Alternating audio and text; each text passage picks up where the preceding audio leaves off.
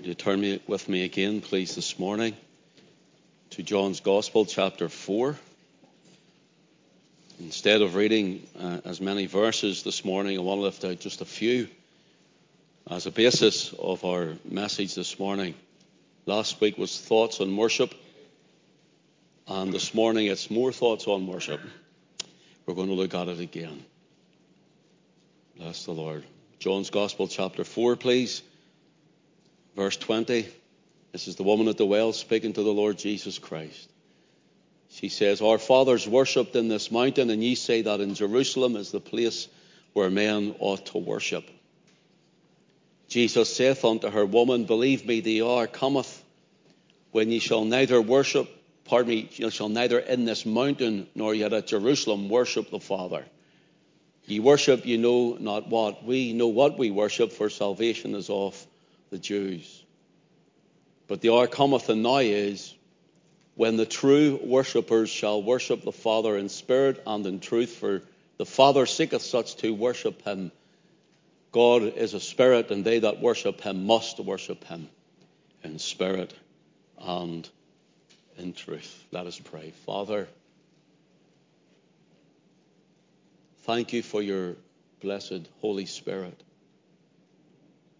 in our midst this morning to touch our hearts, to draw us close to the Son of God around the table. Thank you for your Son, the Lord Jesus Christ, who bled and died for us at Calvary, who rose again the third day through your Spirit. Thank you this morning for every person represented and every family, every child and every leader that's away out there to Children's Church. We pray, oh God, you'd bless them. And Lord, that you'd keep our young ones in the palm of your hand, Father. And for our youth, you keep your hand upon the youth of this church. And for each and every one of us, Lord, you would mantle yourself upon every heart this morning. Those who are watching now, live, later, whether it's on YouTube, Facebook, or wherever, we pray that you'd give them their portion of the blessing. And those who are, Lord, unwell this morning and can't make it out, those families are at home, we pray that you would bless them and give them their portion. Thank you for your settled presence. Thank you for the richness of your Spirit's anointing. Bless thy word unto our hearts this morning, and glorify your name, Lord Jesus. Amen. I think when we look at this conversation again briefly, this woman at the well, we know she was a woman who wasn't much thought of, a woman who had 5 husbands. She was on man number 6, and the Lord Jesus, as if you want, reads her diary to her, reveals to her who she is, reveals exactly who she is. In fact, he's not only revealing to herself who she is, but he reveals to her who he is. And this will cause worship. And when you and I have revealed again to ourselves who we were, where Christ has saved us from, the mire and the pit where he has rescued us out of and lifted us from.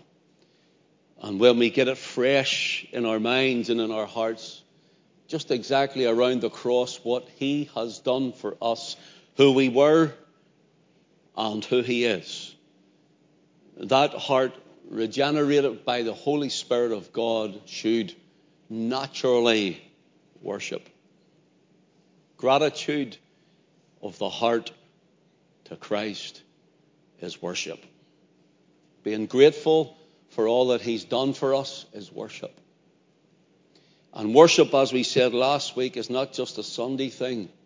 Worship is a lifestyle thing. A lifestyle.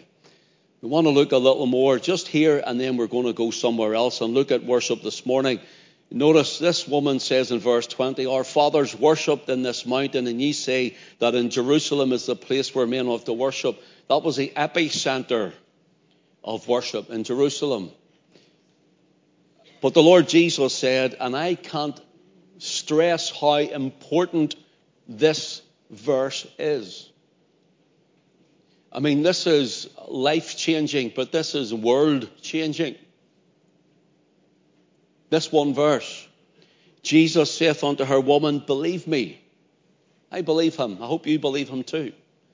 The hour cometh when ye shall neither in this mountain nor yet at Jerusalem worship the Father. In other words, the temple will be null and void. It will be destroyed. AD 70 it happened. And you're not going to have a temple to worship in. Rather, the Spirit will be building a new temple. Paul says, ye are the temple of the Holy Ghost which is in you. This is very important. This verse, it just totally turns worship on its head, what man and woman thought or think that worship is. And if you could go up the mountain, which was probably Mount Gerizim, where this woman was, or if you had to go somewhere like that, or if you had to go somewhere like Jerusalem, then, brothers and sisters, you and I are not worshiping in spirit this morning, and we are not worshiping in truth. We would have to go to one or the other. And Jesus says this is changing.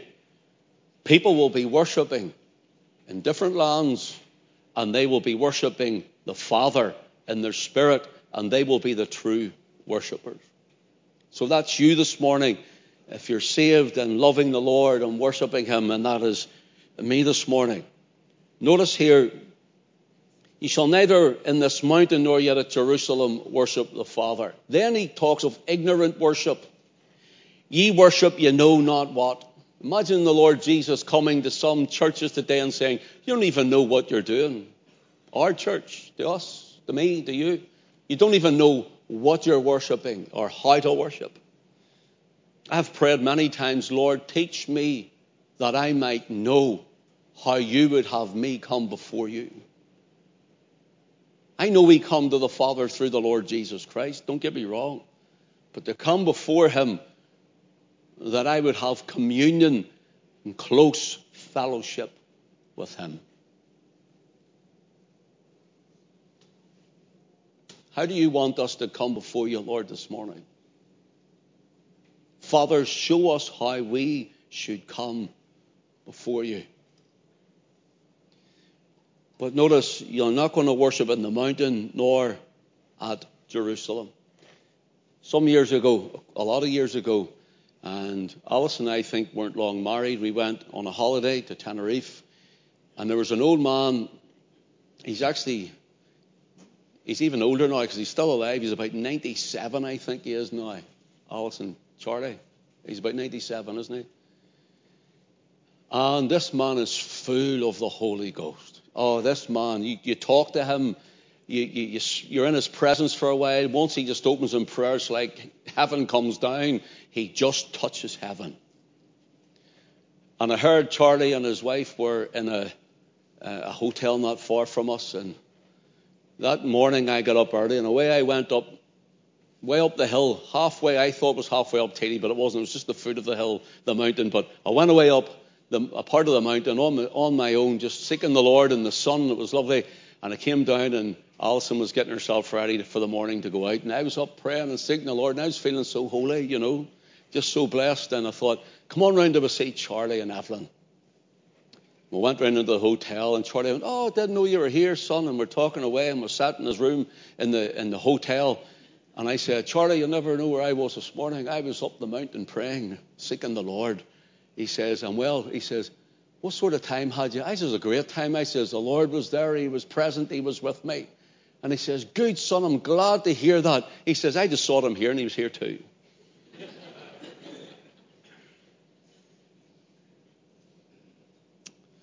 So it's neither the mountain nor Jerusalem.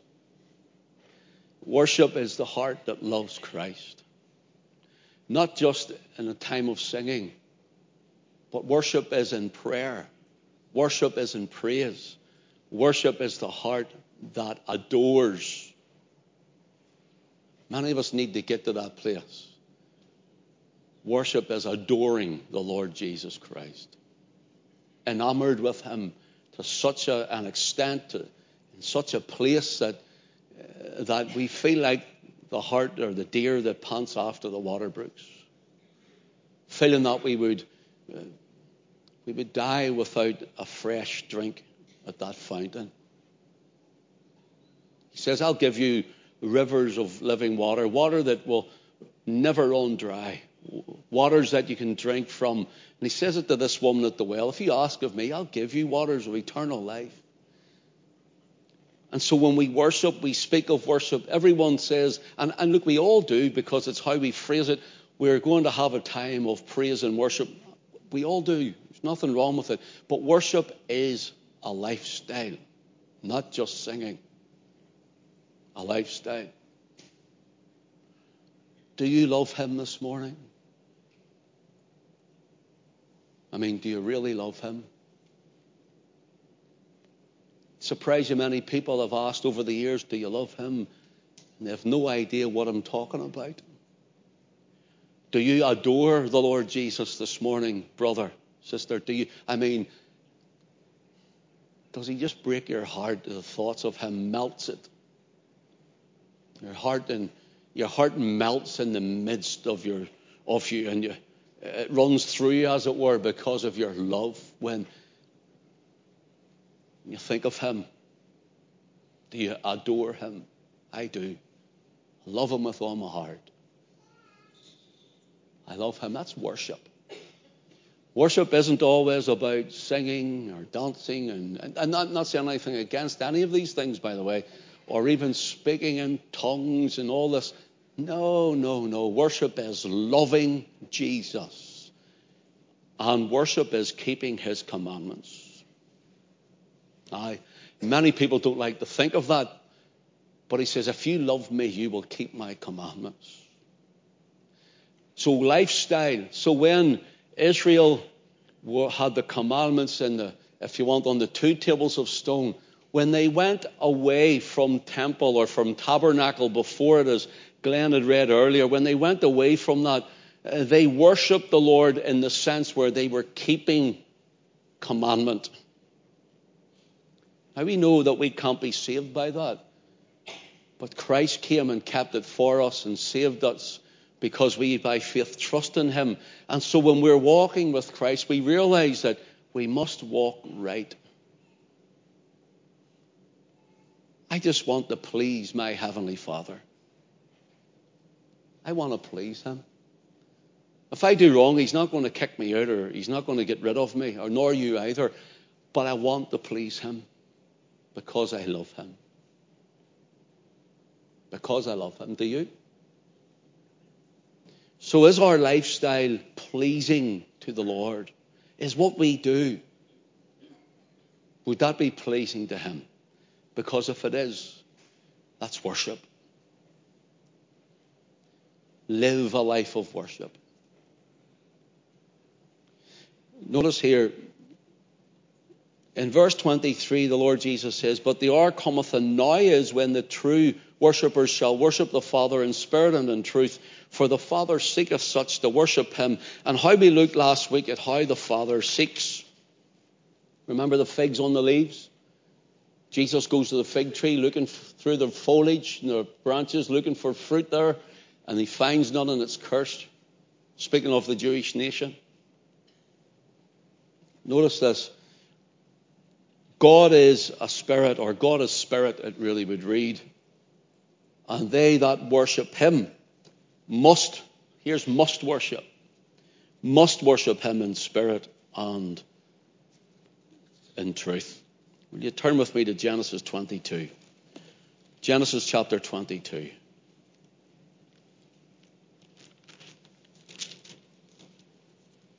So I don't know about you this morning, but we think worship has to be all extravagant in the sense of what we do, manifestly great and big and even loud. I'm not saying that can't happen or it shouldn't happen. I'm not saying that. But I don't know about you this morning, but I'm aware of his gentleness this morning. Of his gentleness with us this morning. And as I bring this, I'm conscious that I don't offend. I don't want to offend the precious dove of the Holy Ghost. Let your eye run down to verse 5. And Abraham said to his young men, abide ye here with the ass, and I and the lad, that's Isaac, will go yonder and worship and come again to you. Now this chapter, I would advise you to read it, but this is Abraham taking Isaac. The Lord says, take Isaac, thy son, thine only son Isaac, whom thou lovest, and offer him up for a burnt offering for me. And Abraham is taking his son, stops the young men or the servants. He says, me and Isaac, we're going to go to this mountain. We'll worship, and then we will come back again. So you stay here. Notice, we will come back again. The thing about this is, Abraham had to have faith and obedience in what God had told him before he could say that. If he slays Isaac, what about the promised seed? If he slays Isaac. You see, Genesis 17 and 21, this is what the Lord says, but my covenant will I establish with Isaac. My covenant will I establish with Isaac. Genesis 21 and verse 12, he says, in Isaac shall thy seed be called, Isaac's sons. So if the Lord tells him, take your son, thine only son Isaac, but he had Ishmael. Notice that, he had Ishmael, but the Lord only seen Isaac, whom thou lovest, and offer him up. But Lord, you have said you'll establish it with Isaac. You said, in Isaac shall thy seed be called. And the Lord says, you do as I say and leave it to me, basically. So it takes faith. And he starts taking him up in faith. When you and I are walking, believing God in faith, it is counted as righteousness to Abraham. Christ's righteousness, because he walked in faith, is counted to us. But when you and I walk in faith as believers, what we are saying is, I trust you, Father. I believe you, Father. Because he was not only to stick the knife into Isaac and slay him, he was to burn him to ash. He was to burn him to ash. Now, he had to believe God was able to do more than he could ever ask or think of him. And that God would keep his word to him. Because he says, we're going there and we're coming back again. Here, Abraham, through faith, is showing worship of God. The word worship here is a word shachah, and it means to bow down, to prostrate oneself, to fall flat out on your face. And that's the way Abraham would worship. He would get down on his knees. He would bend down, and then he would lie flat. And then he would lie flat. Sometimes we think, well, if I was to move, if I'm afraid to lift my hand in case someone looks at me. Afraid to raise my hands in worship in case someone was to think I was strange. We get all these things, you know. But here's the thing, brothers and sisters. Worship is the heart moving. God moving the heart. And if the heart is moved, surely it should move the body. And Abraham and his son were going up. He was going to slay him, but he was going to prostrate himself and worship God. And worship the Lord. The first mention of the word shachah for worship is found when the three men came to Abraham's tent, and it was the Lord, remember, and the two angels came as men. And then it was Abraham who ran out, and it says, it says in Genesis 18 and verse 2, he bowed himself toward the ground. Worship gives the idea to depress oneself. Don't mean talking about depression now. I'm talking about, it gives the idea to make oneself smaller because of the greater. And when we worship the Lord, we're giving of him to say, Lord, we are smaller. You are the greater. You are the greater. Then the second mentioned is important as well. It's in Exodus 24 and verse 1. It says, and he said unto Moses, come up unto the mountain, thou and Aaron and Nadab and Abihu and 70 of the elders of Israel, and worship ye, notice, afar off. They weren't able to come close yet. Don't come close. Israel at one point were told not even to touch the mountain when Moses was up it. But the Lord has said, now I'm allowing others to come closer. And God was revealing himself for worship. And now you and I, with the veil in the temple rent in twain, you and I can come closer. We can come right into the throne of grace, the throne room. We can come right in and worship. And many of us don't avail of it because of something or someone or upbringing or whatever it may be. Our hearts aren't moved. Our hearts aren't moved. So worship is sacrificial. Worship is service. Worship is spiritual because it's from the heart.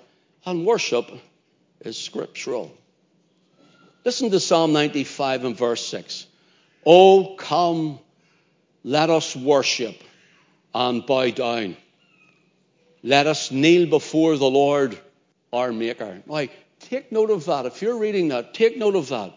Psalm 95 and verse 6. Oh, come, let us worship and bow down. Let us kneel before the Lord our Maker. When we look at Matthew chapter 2 and verse 2, when we have the three wise men, as people think, we don't know how many wise men, but when the Magi came to the baby Jesus, and it says when they came, it says that when they saw the child, the mother, Mary, and the child, they fell down and worshipped him. Not Mary, but they worshipped him. Now take note of this. What they were fulfilling was in accordance to Psalm 95 and verse 6. Notice, they fell down and they worshipped him. Pastor, what if this morning I'd have been worshipping and I'd have got down on my knees with my face to the floor? Well, if you want to do that, I'd be fine with that. If the whole church done it, I'd be fine with that. But what would you do if I got on my knees and I was in tears and was on? Well, look, if you want to get on your knees on a concrete floor, I mean, you're not paying penance here, but you can get on your knees if you wish on a concrete floor. And Derek and Martin were in yesterday, and they hoover the whole lot up every Saturday. They clean the whole place for you every Saturday. And they just come in and do it, and they don't even speak about it. They come in and do it, and off they go. You wouldn't even know that they had done it for you, but they've done it for us. But if you wanted to do that, that's fine. Because that's what the scripture says. That's what they done before Jesus. They're fulfilling Psalm 95 and verse 6. So come, let us worship and bow down. Let us kneel before the Lord our Maker. What they are saying is this, is that we are kneeling or bowing down before the Creator, who's in the form of a span like a baby. So this woman says, our fathers worshipped in the mountain. You're to worship in Jerusalem, and Jesus says the time is coming when you won't worship in either of them. Not one of them will you need to go and to worship in. I was thinking, and this is what I just jotted down as I was thinking about coming close to him. You see, if you draw nigh unto God, he'll draw nigh unto you. If you draw nigh unto God or near to God, God will draw nigh unto you. But this is what I had written. I just jotted it down roughly when I was writing this during the week. About getting myself, getting closer to God. The closer I get to God, the more I realize my need of His grace. And not the arrogancy of my self-sufficiency. The closer I get to God, the revelation of self would condemn me to damnation.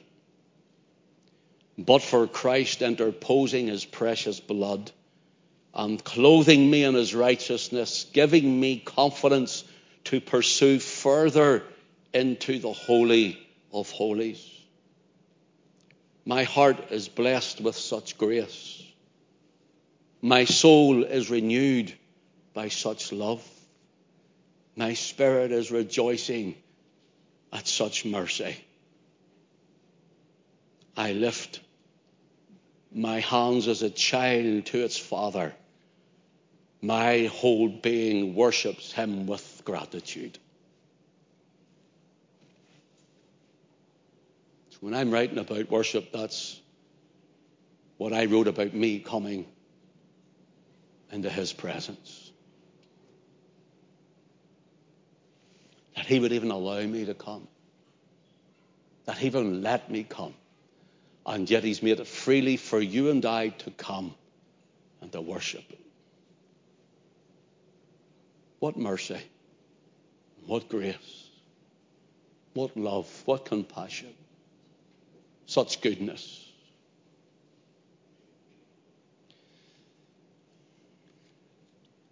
You see, in the Old Testament, man makes a tabernacle, then a temple, but a tabernacle for God to come and meet with Him.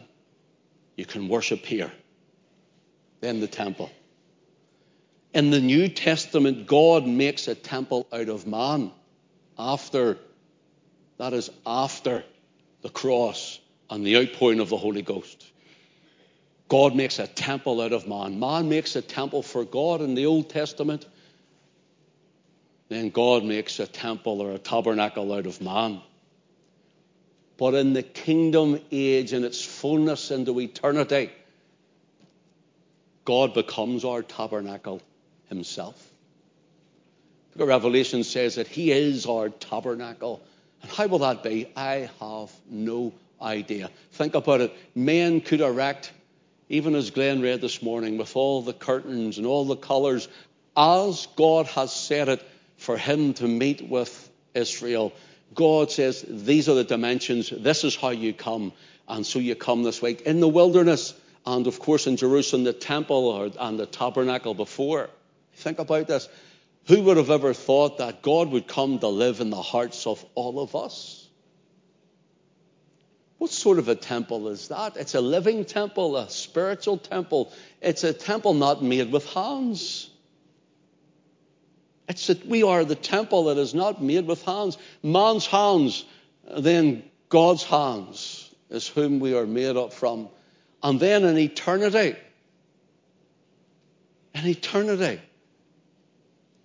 God makes Himself the temple for us to dwell in. He fills the whole of the heavens and the earth. And is it manifest presence? Is it because we're changed in the moment, the twinkling of an eye? It's because all those old things are past and there's no more sin and death and sickness and sorrow and mourning and separation and all of those things that we struggle and fight against. It's because all of that is gone and we are now in a new body, living in the Spirit continually without any temptation or trial or troubles. I don't know, but all I know is that one day we will be living and God will be our temple. He'll be in us and through us. And Paul tells us God will be through all and in all. Everything. His kingdom will be completely filled with the Spirit from heaven to earth, from the earth to the heavens again. And I personally believe that He's going to all the planets, he's going to redo all of those planets because there'll be a new heavens and a new earth wherein dwelleth righteousness. I believe that maybe there'll be more earth-like planets that he will create. And that's me personally, because I believe that he's going to do all of these things. For they speak of wantonness and emptiness, and they speak of nothingness and death and vanity. But God and his Spirit will bring life to all things that are dried up and gone and died. And we will be living in him. Living in him. He's living in us, but we will be living in him. And the Lord Jesus says that the Father was in him and he was in the Father. Think about this, brother, sister. When we worship, it's as though we're standing in heaven at times, worshiping before the throne. But yet we're on earth because we're in the Spirit. Eternal, omnipresent Spirit of God. You know, worship is always pertaining to a sacrifice. Worship is always pertaining to sacrifice. Abraham went to sacrifice. All the sacrifices in the tabernacle, the temple, they were all sacrificing as a form of worship until they became absolutely and totally ungodly in what they were doing. And I haven't time today. I'll maybe do another week. I don't know, because of so much to show you how the words, even Jesus says, your heart is far from me. And the idea is that you've put your heart willingly away from me, because this is someone who should know better. You've willingly turned your heart from me, because sacrifice, not for salvation. Please don't get me wrong here now. We're saved by grace through faith, not of yourselves. It is the gift of God, and not of works, lest any of us should boast. This is to do with worship. I'm not trying to be cruel when I say this, but when I see some old boys getting up behind a high altar or whatever it may be, and there's no emotion in their face, there's no joy in their tone, and they're dour and they're dour and they're dull, and it's a case of, well, let's sing this song.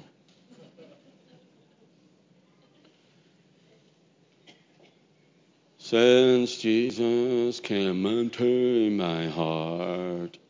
Yeah, seriously? I'm just trying to give you an idea. Seriously? Since Jesus came into my heart.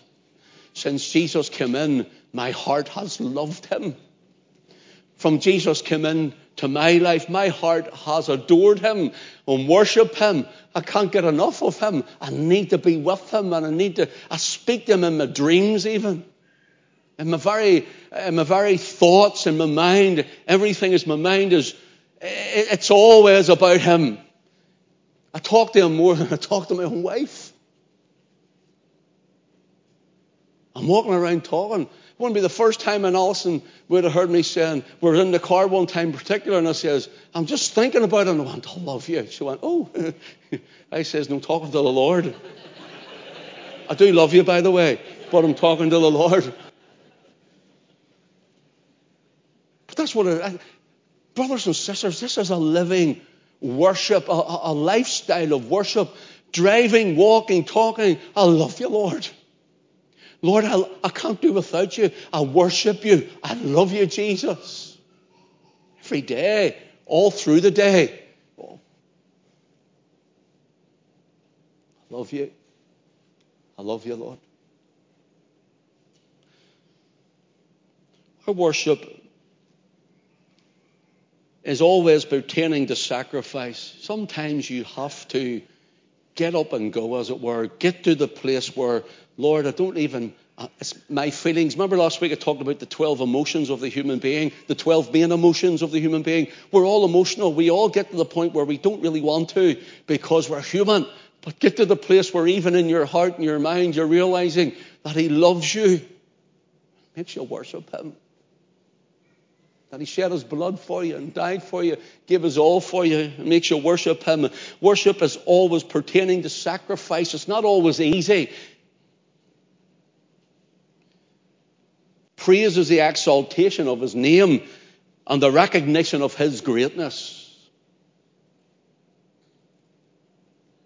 And prayer is love in need, appealing to love in power.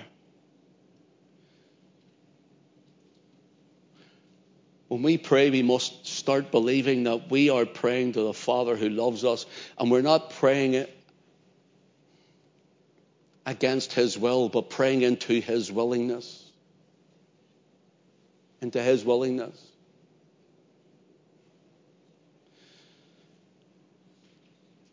Our worship is determined on how real God is to us. I'm going to say it again. I don't want you to miss it. Our worship is determined on how real God is to us. Our worship is how we realize and recognize all that he's done for us. Our worship is what we deem his worth to be, his worthship. He's worthy of your praise. He is worthy of the glory. He is worthy of all the honor. He's worthy of your time. He's worthy of your giving. He's worthy of your sacrifice. He's worthy of all yourself. Christ is worthy. Listen to R.A. Torrey. R.A. Torrey. And I thought this was beautiful. I'm going to have to wrap this up. Worship is adoring contemplation of God. Worship is adoring contemplation of God.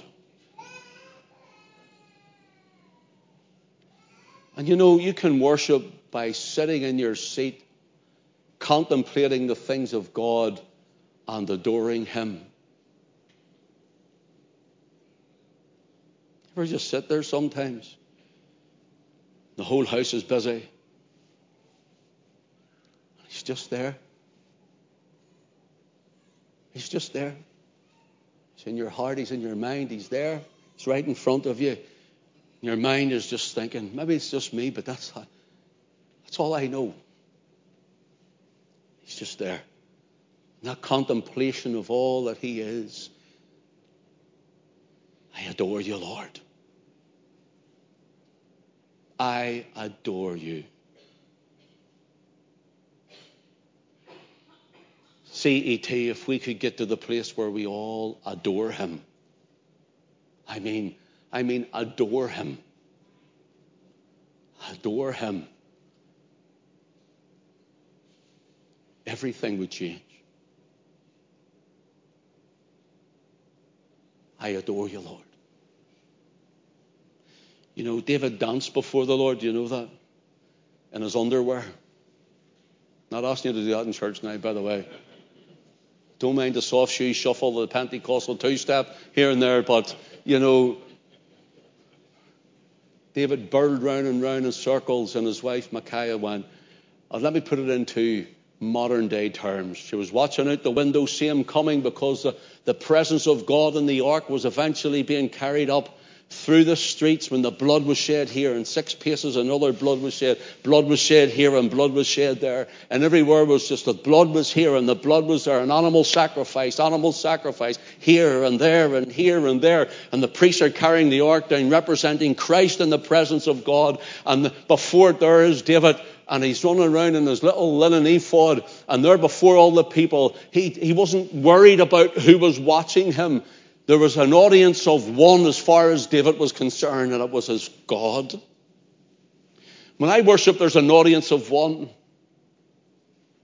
Who was I talking to yesterday? You said something about when I was preaching and maybe things before. Anyway, things that might happen before, or you're told something before and it can be upsetting or annoying, and then you have to get up into the pulpit to preach or whatever. And I said something like, you know what, see, whenever I get up into the pulpit to preach, it's like it's never happened. It's like it's never happened. You know why? Because as far as I'm concerned, me here, it's me and him. It's me and him.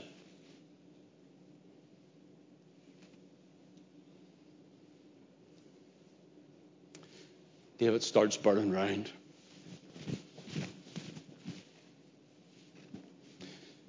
do that in church.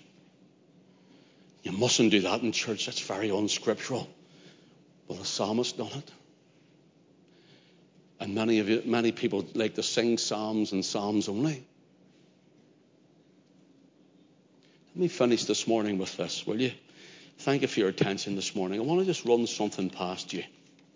For example, in Ephesians chapter 5 and 19, Paul says, speaking to yourselves in psalms and in hymns and in spiritual songs, singing and making melody in your heart unto the Lord. Okay, Ephesians 5:19. Psalms and hymns and spiritual songs. And again, this is not against anyone, but there are those who say we should only sing psalms. Now, they say the psalms and the hymns and the spiritual songs are the same. So it would be psalms, psalms, and psalms. They're really pointing to the same thing. And what they talk about is, it's a what way to put this? It's called hendiatris in theological terms. Hendiatris. So, for example, it means 1 through 3. 1 through 3. Hen is 1, okay? Dia or dia is through. Jesus passed through the heavens, we're told, is the word dia. So it's 1, hen, di or dia, through, and tris, or for try, for 3. Hendiatri or hendiatris. And the ands are important because it's only, allegedly, I'm told, that it's only meant to be when the and is in between these. Psalms and hymns and spiritual songs. And so the and is the word kai. Hen kai would be 1 and. Okay? I don't want to get too technical. So they take this to mean that this is all one conjunctive sentence, and spiritual songs has to be through the spiritual bit in the end. So it's, when you get to the end, you go back to front, and it's only in Greek now, it's not in the Hebrew, so it's not right to left. It goes spiritual songs, and it goes back this way, meaning the exact same thing. That's where they, to me, it's a bit like stretching chewing gum, trying to make this fit so there'd be psalms, psalms, and psalms. You see the word, but the problem is, the word psalms is the word hymnos. Psalmos.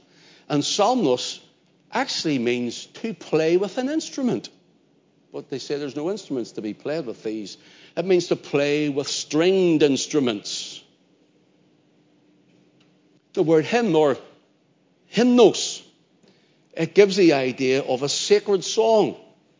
And the word for song is the word ode, where we would get our word ode, a sacred ode. So they keep trying to say that this is all psalms, psalms, and psalms. And spiritual is pneumatikos, meaning your spirit, my spirit, and it could be used for the Holy Spirit. So if it be so, yet the 1 through 3 means all of these 3 all coming back the way is the same meaning as the 1. So it's all just psalms. Look, there's men with better brains and knowledge than me that have talked about this, but others have said, no, hold on a minute, but sure, there's stringed instruments here. And hold on a wee minute, because there's odes here, which is a different word. And there's songs here, is a completely different word. So brothers and sisters, when we are looking at singing to the Lord in our hearts, psalms and hymns and spiritual songs. Actually, last week I said I would like to learn psalms and put it to music, and Stephen there sent me a link to it. So I'm going to have to share it with the group. You probably already know it. I don't, because I don't do a lot of songs or music. And this is why I'm telling you this, brothers and sisters. In church setting, we should be singing from the Psalms with music. And sacred songs like hymns. And odes or things like choruses. And when we sing it, it's to be in the Spirit. And that means the same as the Lord says, the true worshippers shall worship in spirit, small s, and in truth. It means in our regenerated hearts as believers. If you're saved and love Him, and we just want to worship, and that's the worship here. I wanted to clear that up because it was mentioned to me, would I maybe touch on it? Brothers and sisters, when Jesus comes to this woman, and he says to her, the time's coming and now is when true worshippers, and you see the word true there. My memory serving me right, the word truth is the word aletheia. Shall worship the Father in spirit and in truth. The word truth there is aletheia, but true worshippers changes a little bit.